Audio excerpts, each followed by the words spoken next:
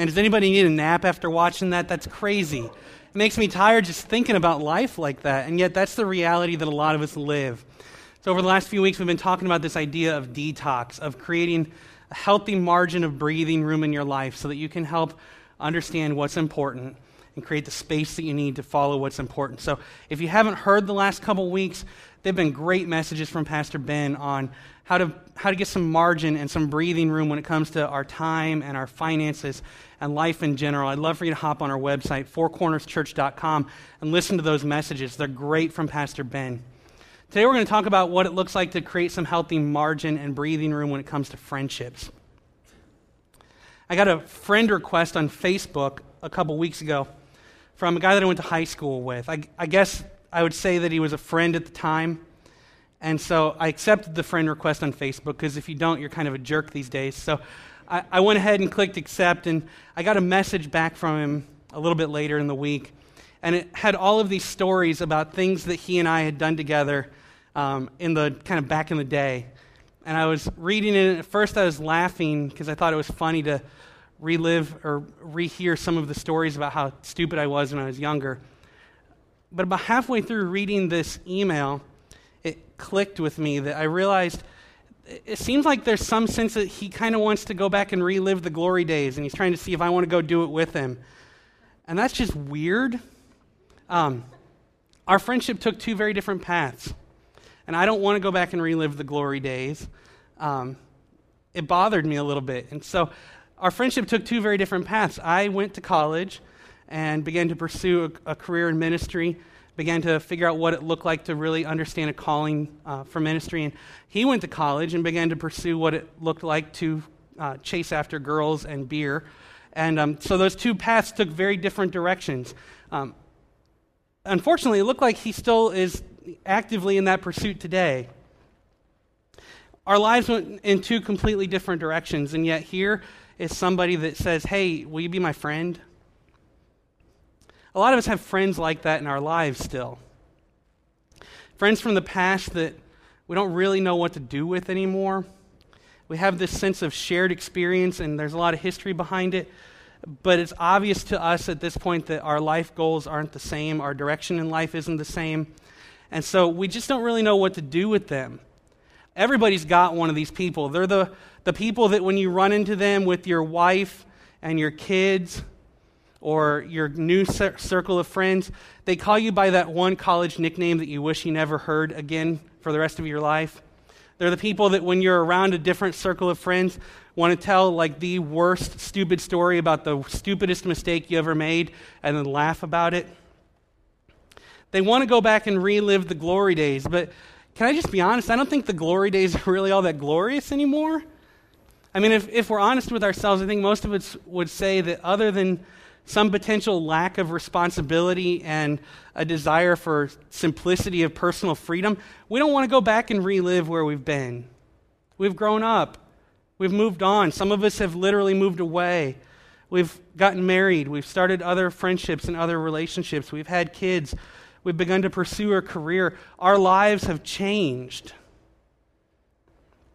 But a lot of times our relationships don't along that path. And so we have friends like this. So we look at what it looks like to detox friendships this week. I want to help us get some breathing room in our relationships with our friends. So we're going to talk about some common myths that I think we have as it pertains to friendships. We're going to take a look at what circles of friends really look like in our life. We're going to take a look at what Jesus has to say about being a good friend. And then we're going to try to help get some ideas around what it looks like to create a healthy margin for friendship so that you can be the type of friend God wants you to be, and you can have the type of friends that God wants you to have in your life.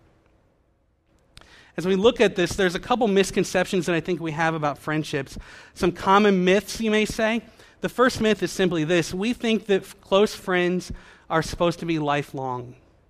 I don't know where we've bought into this or who has told us this, but there seems to be this idea that if we have a good friend that's close, they're going to be a close friend forever. We hear this term BFF thrown around, best friend forever. But if you have lived through high school or college, you know that sometimes it's like BFM, like best friend for the month, and that's good for you sometimes. Like people come and go in your life in a way that cycles in and out as you change, and as you go through seasons of life. So we have this common myth that we think that we're supposed to have best friends and they're supposed to last a lifetime with us, but that's not how friendship works. So as we change and our lives change and they change and their lives change, friends come in and out of our lives in seasons. And if you have a friend that has been with you through multiple seasons in life, you are blessed. Consider yourself lucky. That is a unique circumstance, not the common possibility, the common outcome of friendships. The second friendship myth is simply this: I have an unlimited capacity for close friendships. We live in a kind of crazy world today. You, if you're on Facebook, probably have hundreds of friends on Facebook. You probably have over 1,000 people that you would call a friend on Facebook. You have hundreds of people that follow you on Twitter and Instagram. You have thousands of email addresses of people that you have contact with that are friends or family or neighbors or the guy that coached your kid's soccer team 6 years ago that you still have his email address.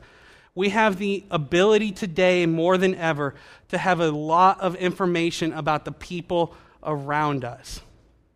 Your world has gotten smaller and the knowledge of the people around you has gotten significantly bigger.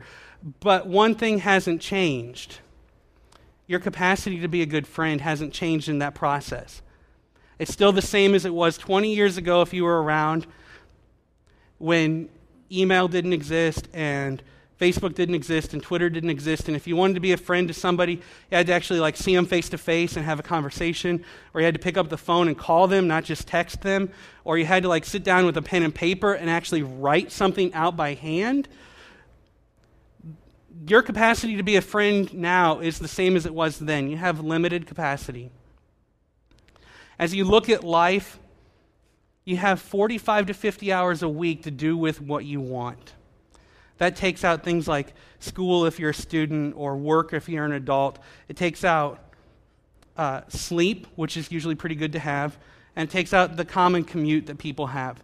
But that 45 to 50 hours is pretty deceiving as well. That seems like a lot of time, but that doesn't take into consideration things like grocery shopping or mowing the lawn or giving the kids baths or paying bills. I hate all those things. They clog my time. But the common to-do list of life eats at those 45 to 50 hours in a way that practically we have a very limited time capacity to do what we want with who we want. Your capacity for friendship is limited because your time is limited. Myth number 3 is this: it's that close friendships are based on experiences. We have a lot of friends that we have a lot of history with. If you were to say if you were to begin to think about friends and you were to say, they were there with me when, and you insert the wins in your life, the ups and the downs and the successes and the failures and the pains and the joys, you begin to identify people in your mind that fit that bill. Or maybe it's they were with the group that did, and you insert some story of your past that you did something that was really fun, or you did something honestly that was really stupid and you can't believe that you lived to tell about it. We have this shared experience with people that we call friends. But the shared experiences that we have aren't really all that realistic. When we have these shared experiences with people, we look back on those experiences with fondness and with this sense of nostalgia. But the reality is we don't really want to go relive those things.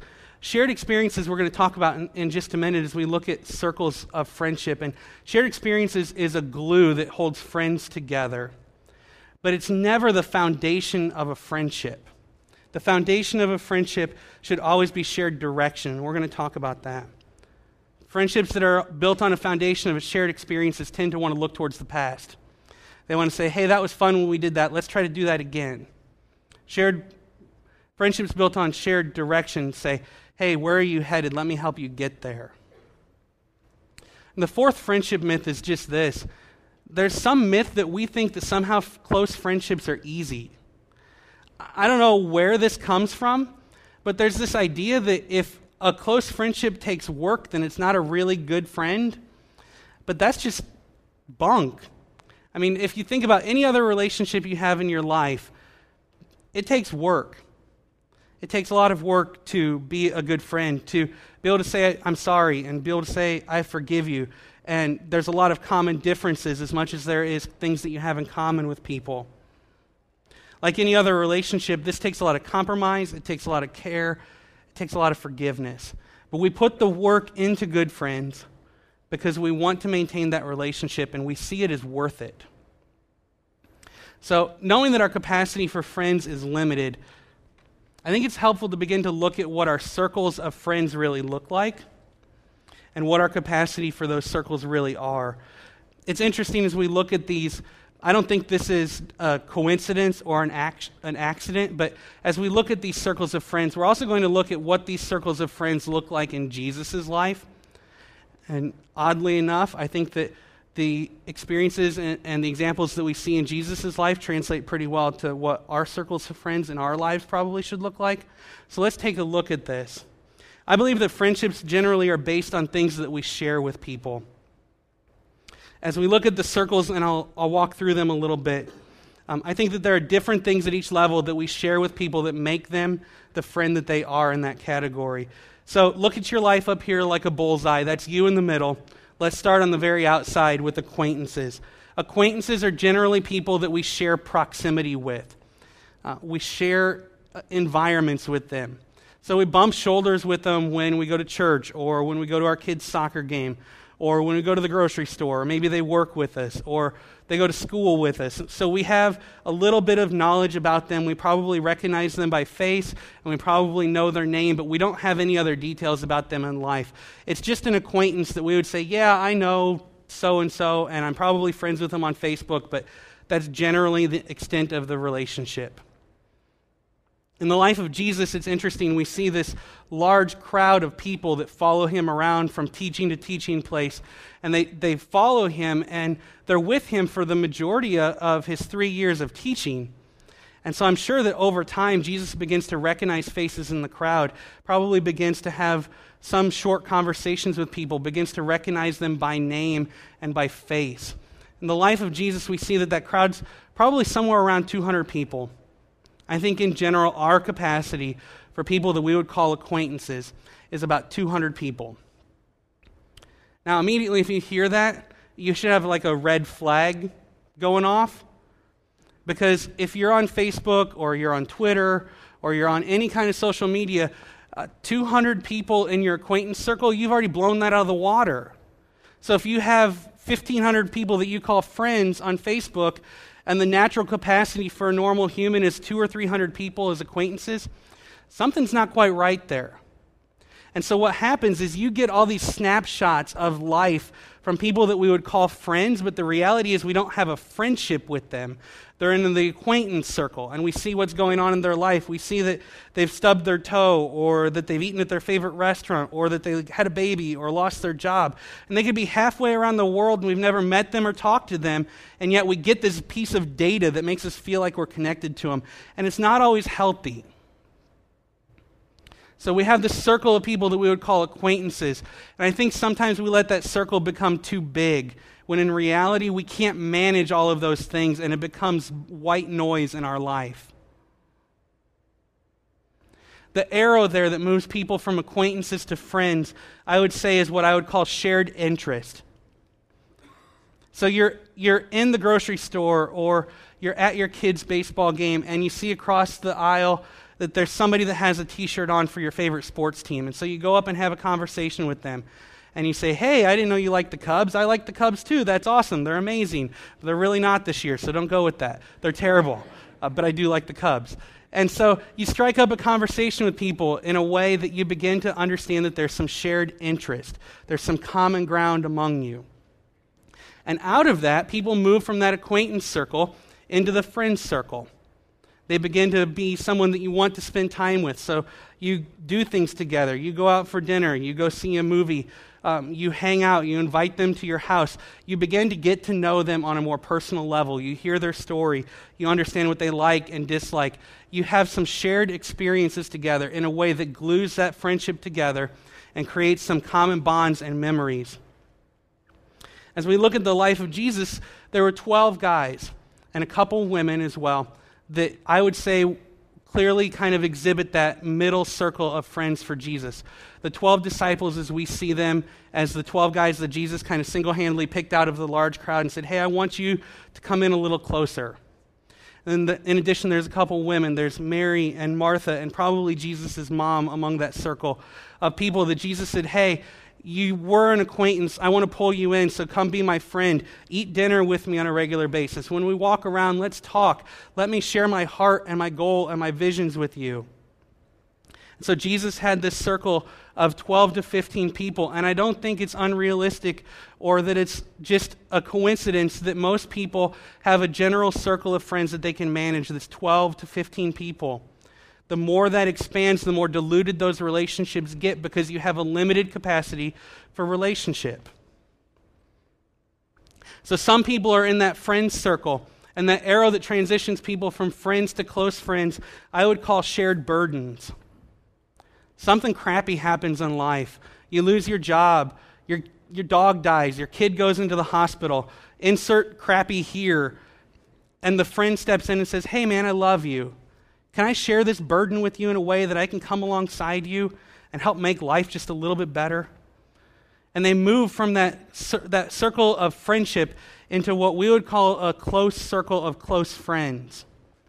No longer just a friend that you have interest with and you do things that are fun, but they begin to really want to be a part of your life and share the burdens that you carry on a regular basis. The thing that holds people in that circle of close friends, it's not shared proximity, it's not shared interest, it's not shared experience, it's not even shared burdens. If you don't hear anything else but this, hear this. The people that stay in that close circle of friends are people that have shared direction. It's not enough just to like the other person. It's not enough for them to love you. They need to be headed in the same direction as you are in life. Otherwise, you'll always butt heads.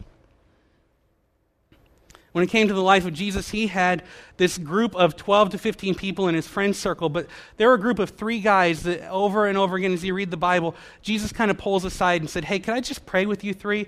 Could you 3 go with me as I do this specific thing and just be there as support for me? And it's 3 guys that we know. The 3 guys' names are Peter, James, and John.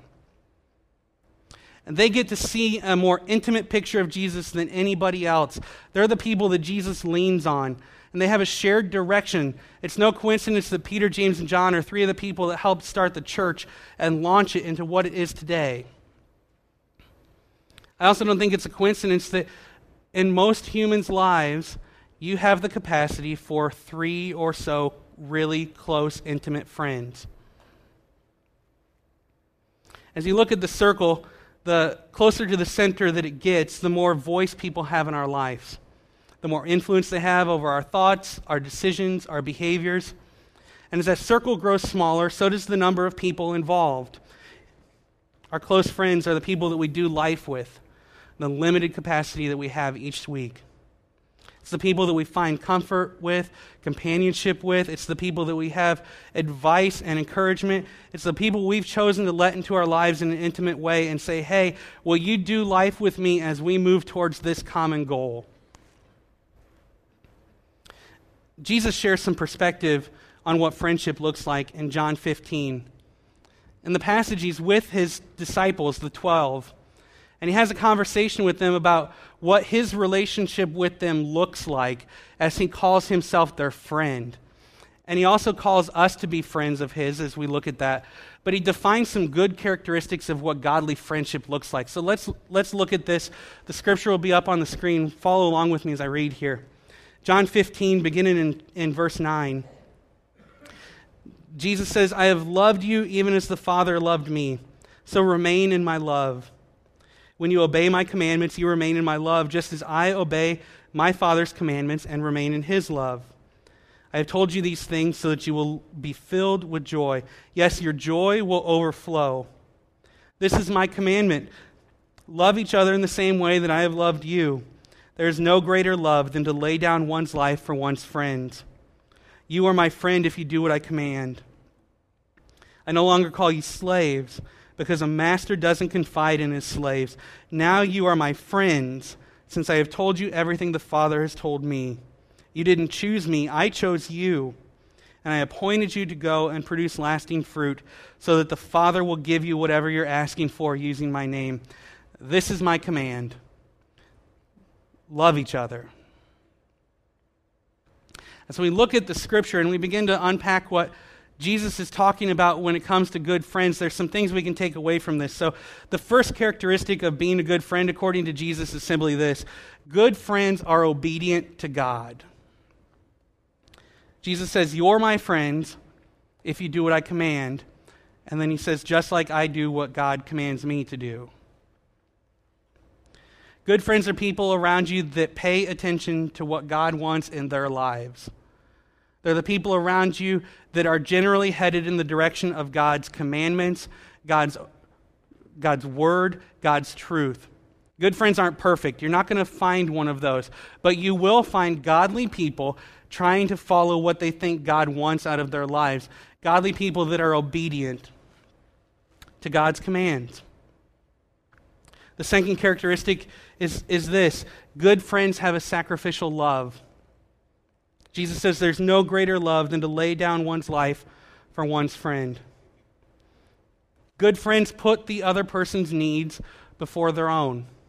It's not in some weird, unhealthy, like subservient, abusive kind of way, but it's a way that they say to their other friend, "I love you, and because I love you, I'm going to consider your needs more important than mine, and I'm going to do what I can to help you meet those needs." A good friend has sacrificial love, and sacrificial love ultimately means that their heart is for the other person first. And that in a friendship, they're not just in it to get what's best for them, for their own desires and interests and goals and plans. They're in it to help the other person become the best person they can be. The third truth from Jesus is that good friends are transparent. Jesus says, "I don't call you slaves anymore, since I've told you everything the Father has told me." And a good friend, hear this, there's no secrets, there's no hidden agendas, there's no gossip. Good friends create an environment of transparency where the truth can be spoken in love amongst friends. That phrase, though, speak the truth in love, you've heard that? That's a dangerous phrase, and it gets thrown around in church circles really easily to make people think that if you're a Christian, you can just kind of say whatever you want to somebody else that's a Christian because you're speaking the truth in love because you love each other in some weird way.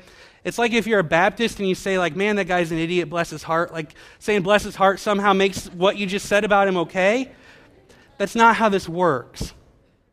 So speak the truth in love doesn't give you like a free card to say whatever you want to a friend because you're a Christian and that's just what they do. That's not how it works. Speak the truth in love means that you love the other person so much that you're going to say what you need to say when you need to say it, not just because you can't keep your mouth closed, but because they need to hear it to grow or to be protected or to move forward in some way. It should be something that hurts you before it comes out of your mouth in a way that you know that the way that they're going to hear it, you've already processed enough to know that it's really worth saying before those words come out. And ultimately, when you speak the truth in love, it's for the other person's good. It's not done just to tear them down. It's not done just to get off your chest what you feel like you need to say. It's to help another person move forward. The fourth thing that Jesus says is that good friendships produce fruit. He says, "I've appointed you to go and produce lasting fruit." All friendships produce something. If it's a good friendship, it produces good results. Results that in your life would probably look like spurring one another forward in good deeds and in faithfulness and in showing grace and forgiveness to the world around you. But some of you have friends that don't produce such great fruit. Those friendships may lead to pain. They may lead to displeasure. They may lead to failure and destruction in your life. But God has appointed you to be a friend to bear good fruit in your life. Friendships were created so that good things would come out of your life, good things would come out of their life. They're supposed to be helpful, not detrimental to where you're headed. The fifth characteristic of a friendship from the passage is just this: good friends bring joy. Jesus says your joy will overflow. Friendships are meant to be fun. They're meant to bring joy to your life. They're meant to bring excitement and vitality and growth in a way that no other relationship really does. At your core, you have a desire to be known and to know someone else. Friendships give you that unique opportunity to connect with somebody else, maybe just as weird as you are, that says, I get you, and it's okay. And at the same time, let's move forward in life together. Here's the problem, though. This is the crux for me. A lot of people in this room, probably myself included, are looking at what Jesus says a good friend looks like, and we've let people into that core circle of close friends that simply don't line up with what Jesus said a good friend's supposed to be. You've let people into that circle, and they're not the people that should be there. It's not what God's described. It's not what's healthy for you, and yet there they are. Some of you have friends that you've let into that circle simply because you have this sense of shared experience with them. You have a ton of experience together, and yet there's no direction to your friendship. The reality is you don't produce good fruit when you're together, and when you're honest with yourself and with them, you know that. Your lives are not forward-focused. You've changed, they've changed, and yet somehow this relationship, friendship between the two of you has not. And it's the uncomfortable elephant in the room.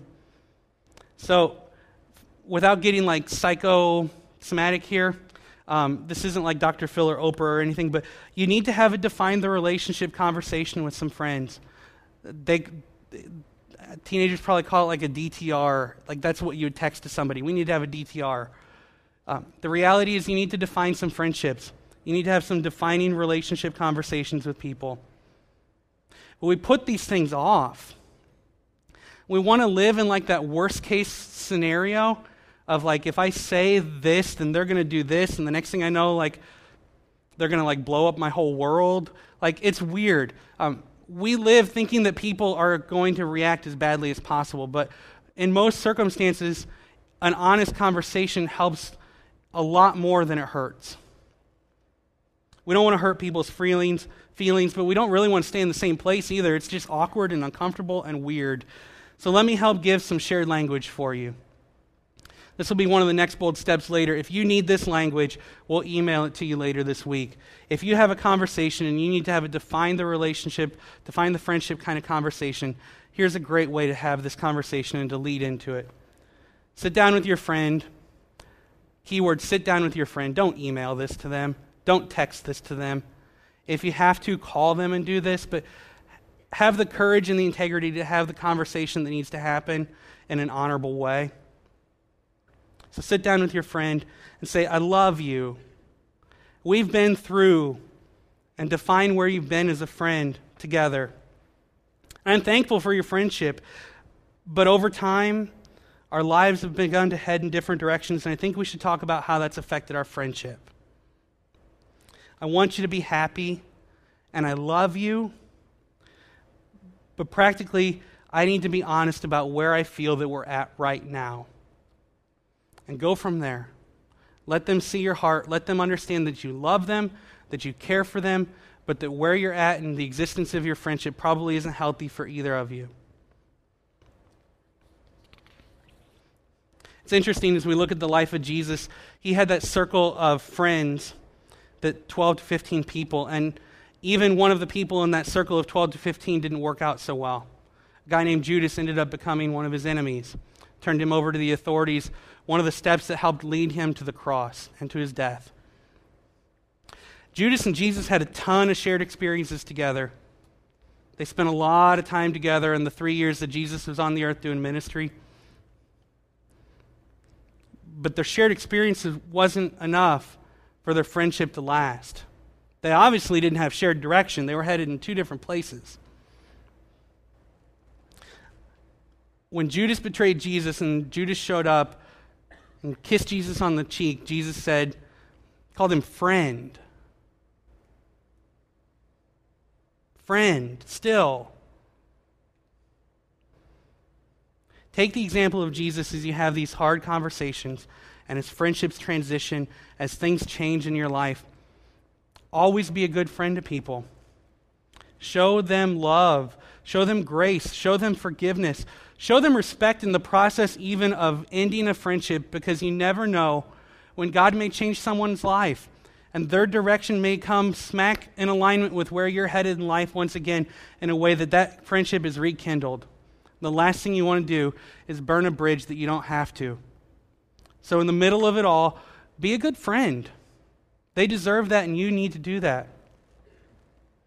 Some of us hear this, and the reality is we don't have any friends in that close circle. None. Zero. Maybe you've been hurt before. Maybe you're a little gun shy. Maybe you're wounded and you're just not willing to let people in. And so, in some sense of self-preservation and self-protection, you've shut off friends in that close, intimate circle of friendship. But let's be honest, the loneliness and solitude that you feel hurts just as bad, maybe different, but it still hurts. Friendships, like all other relationships, make us vulnerable. They expose us in a way that we could be hurt easily. And so a lot of us have been hurt. A lot of you have had crappy relationships that went down the drain and ended badly, and you've been hurt, and because of that you're scared, or you're simply just not willing to let people in again. So on behalf of God that created friendships and the friends that hurt you and life around you, let me just say I'm sorry. That was not how friends were meant to be. But we live in a world that's fallen. We live in a place where people are messy, and because people are messy, relationships get ugly. But that doesn't mean that you give up on them.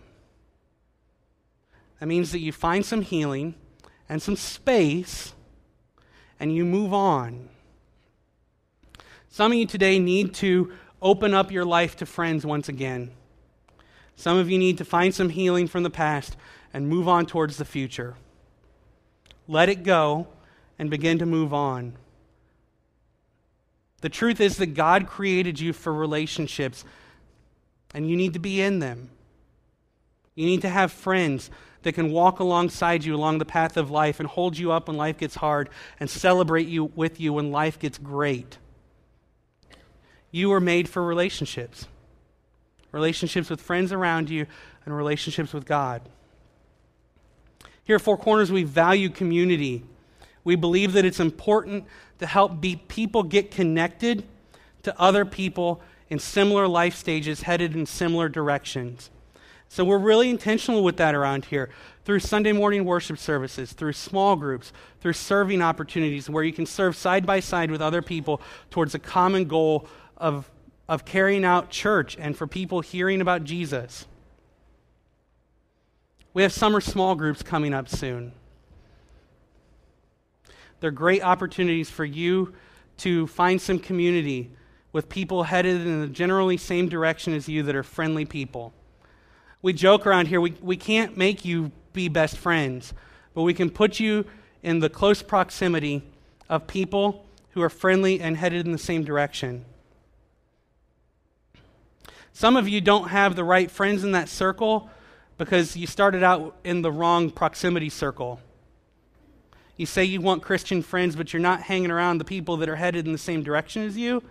And so you're looking for Christian friends, but you're going to the bars and the parties to try to find them, and it's like a needle in a haystack. And you may get lucky and find one of them there, but the odds are pretty low. It's like fishing for a shark at the local pond. If you find one, bring them to me. Let me see them. It's interesting. I'd love to figure that out. A lot of you don't have the right friends because you're not looking in the right places for what you want and what you know is true. So we'd love for you to consider being in a small group, to find the right circle of acquaintances of people that are friendly and headed in the same general direction of life as you are. And get to know them. Find out if you have some shared interest. Find out if there's some things that you have in common. Find out if there's some people that you might want to invite to be a part of that circle of friends. And over time, they may even become part of that circle of close friends. Some of you are sitting in the room today and you heard that and immediately you thought, man, I need that. I need to get around the right kind of people, and I need some friends to begin to lean in my life, and I need to meet some new people and change up some circles that I'm in. There's probably somebody to your right and to your left and behind you and in front of you that heard the same thing, and they need some places to begin to meet people as well. So I'd challenge you, I'd encourage you to consider leading a small group this summer. Find something in your life that you're going to do anyway that you love, and invite some people from Four Corners that are friendly and headed in the same direction to come be a part of it with you. Help create some opportunities for community because you need them, and a lot of those other people sitting around you need them too. Some of you have the gift of hospitality, and there's no better place for you to begin to use that than by leading a small group this summer so that you can create circles for people where they can meet and interact with people that are headed in the same general direction, that are friendly. That's exactly why you have this gift, by the way, to make people feel friendly and welcomed and help people connect the dots of faith and friendship. That's what the gift of hospitality looks like. So whether it's at a barbecue or it's out playing Frisbee golf together or it's a pool party, we want this summer to be an opportunity for people to connect with other people from our church that are friendly and headed in the same direction because we think that friendships matter here at Four Corners. I'm a huge football nut. I absolutely love football, and I love the concept of a team sport. I love the way that football players get together, and they spend a ton of time together. They're in the weight room all the time during the off season. They have nonstop practices and drills and all of these things that lead up to the season and ultimately the games so that they're at their prime when the big game comes. On a football team, there's blood and sweat, and sometimes, if you're honest, there's tears. The unifying piece of a team, though, isn't the time that they spend together. It's not the shared experiences that they have as teammates. The unifying thing about team sports, and especially football, is that they're unified around the common goal, around the common direction of winning the game and having a great record for the season, making it to the playoffs, winning the big game once they get there. There's unifying goals, and the team rallies around them to accomplish that. It doesn't take long to look at a team and realize that they're not focused on the goal because there becomes bickering and frustration with each other. People begin to play selfishly and showboat, and it becomes all about them and their individual needs versus the goals of the team. But when there's shared direction, when there's unity towards a common goal, it's a beautiful thing to see. Friendships are the same way.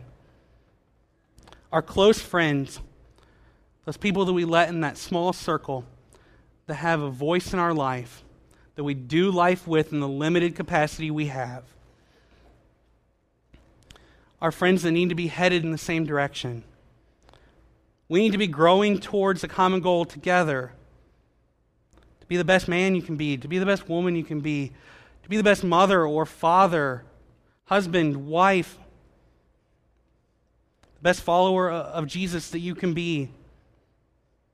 Only then, when there's a unifying goal of two friends headed in the same direction, will you really experience what Jesus talked about. Friendships that are centered around obedience to God. Friendships that have sacrificing love. Friendships that have transparency. That produce good fruit. And friendships that bring joy to your life. May you, as you do all that you can to be that kind of friend, experience amazing godly friendships in your life. Grab your Connect card. Let's take a couple Next Bold Steps together. Next Bold Step A is there every week. I love it. I love the passage that we looked at today. Jesus, as he's talking about friendship, says he wants to be a friend to you. So some of you need to mark that step, and for the very first time today, say, I want to accept Jesus as my Lord and Savior. Jesus wants to be my friend, and I finally want to accept it. And just like he said in the passage, there's no greater love than a friend that would lay down his life for another friend. And Jesus died on the cross to make a way for you to have a relationship with him. And if you need to accept that today and become a friend of the Savior, mark that box. Next step B is simply that you want to get baptized. That you want to go public with your faith in a way that you can say, I'm with Jesus and I want everybody to know it. Mark that box. We'll send you some information about our next baptism. Next step C is this.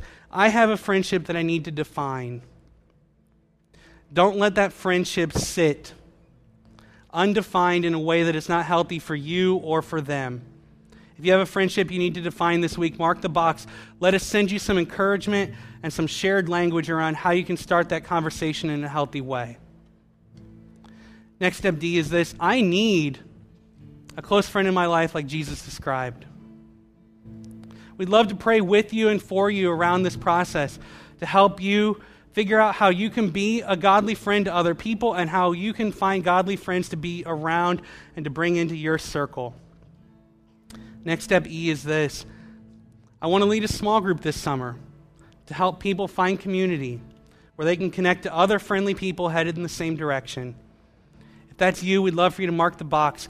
Let us communicate with you over the next few weeks about what small groups at Four Corners look like, and how you can be a part of helping us develop community here at our church. Let's pray. God, thank you.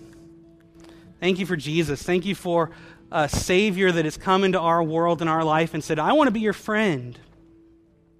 God, some people in the room are accepting that for the very first time today. I just want to say thank you. God, as they go through this day, as they go through this week, would you make yourself known in their lives in practical and tangible ways that they can become a friend of Jesus? God, thank you for an opportunity to have friends.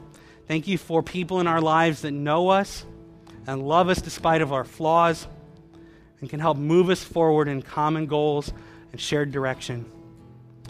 It's in Jesus' name we pray. Amen.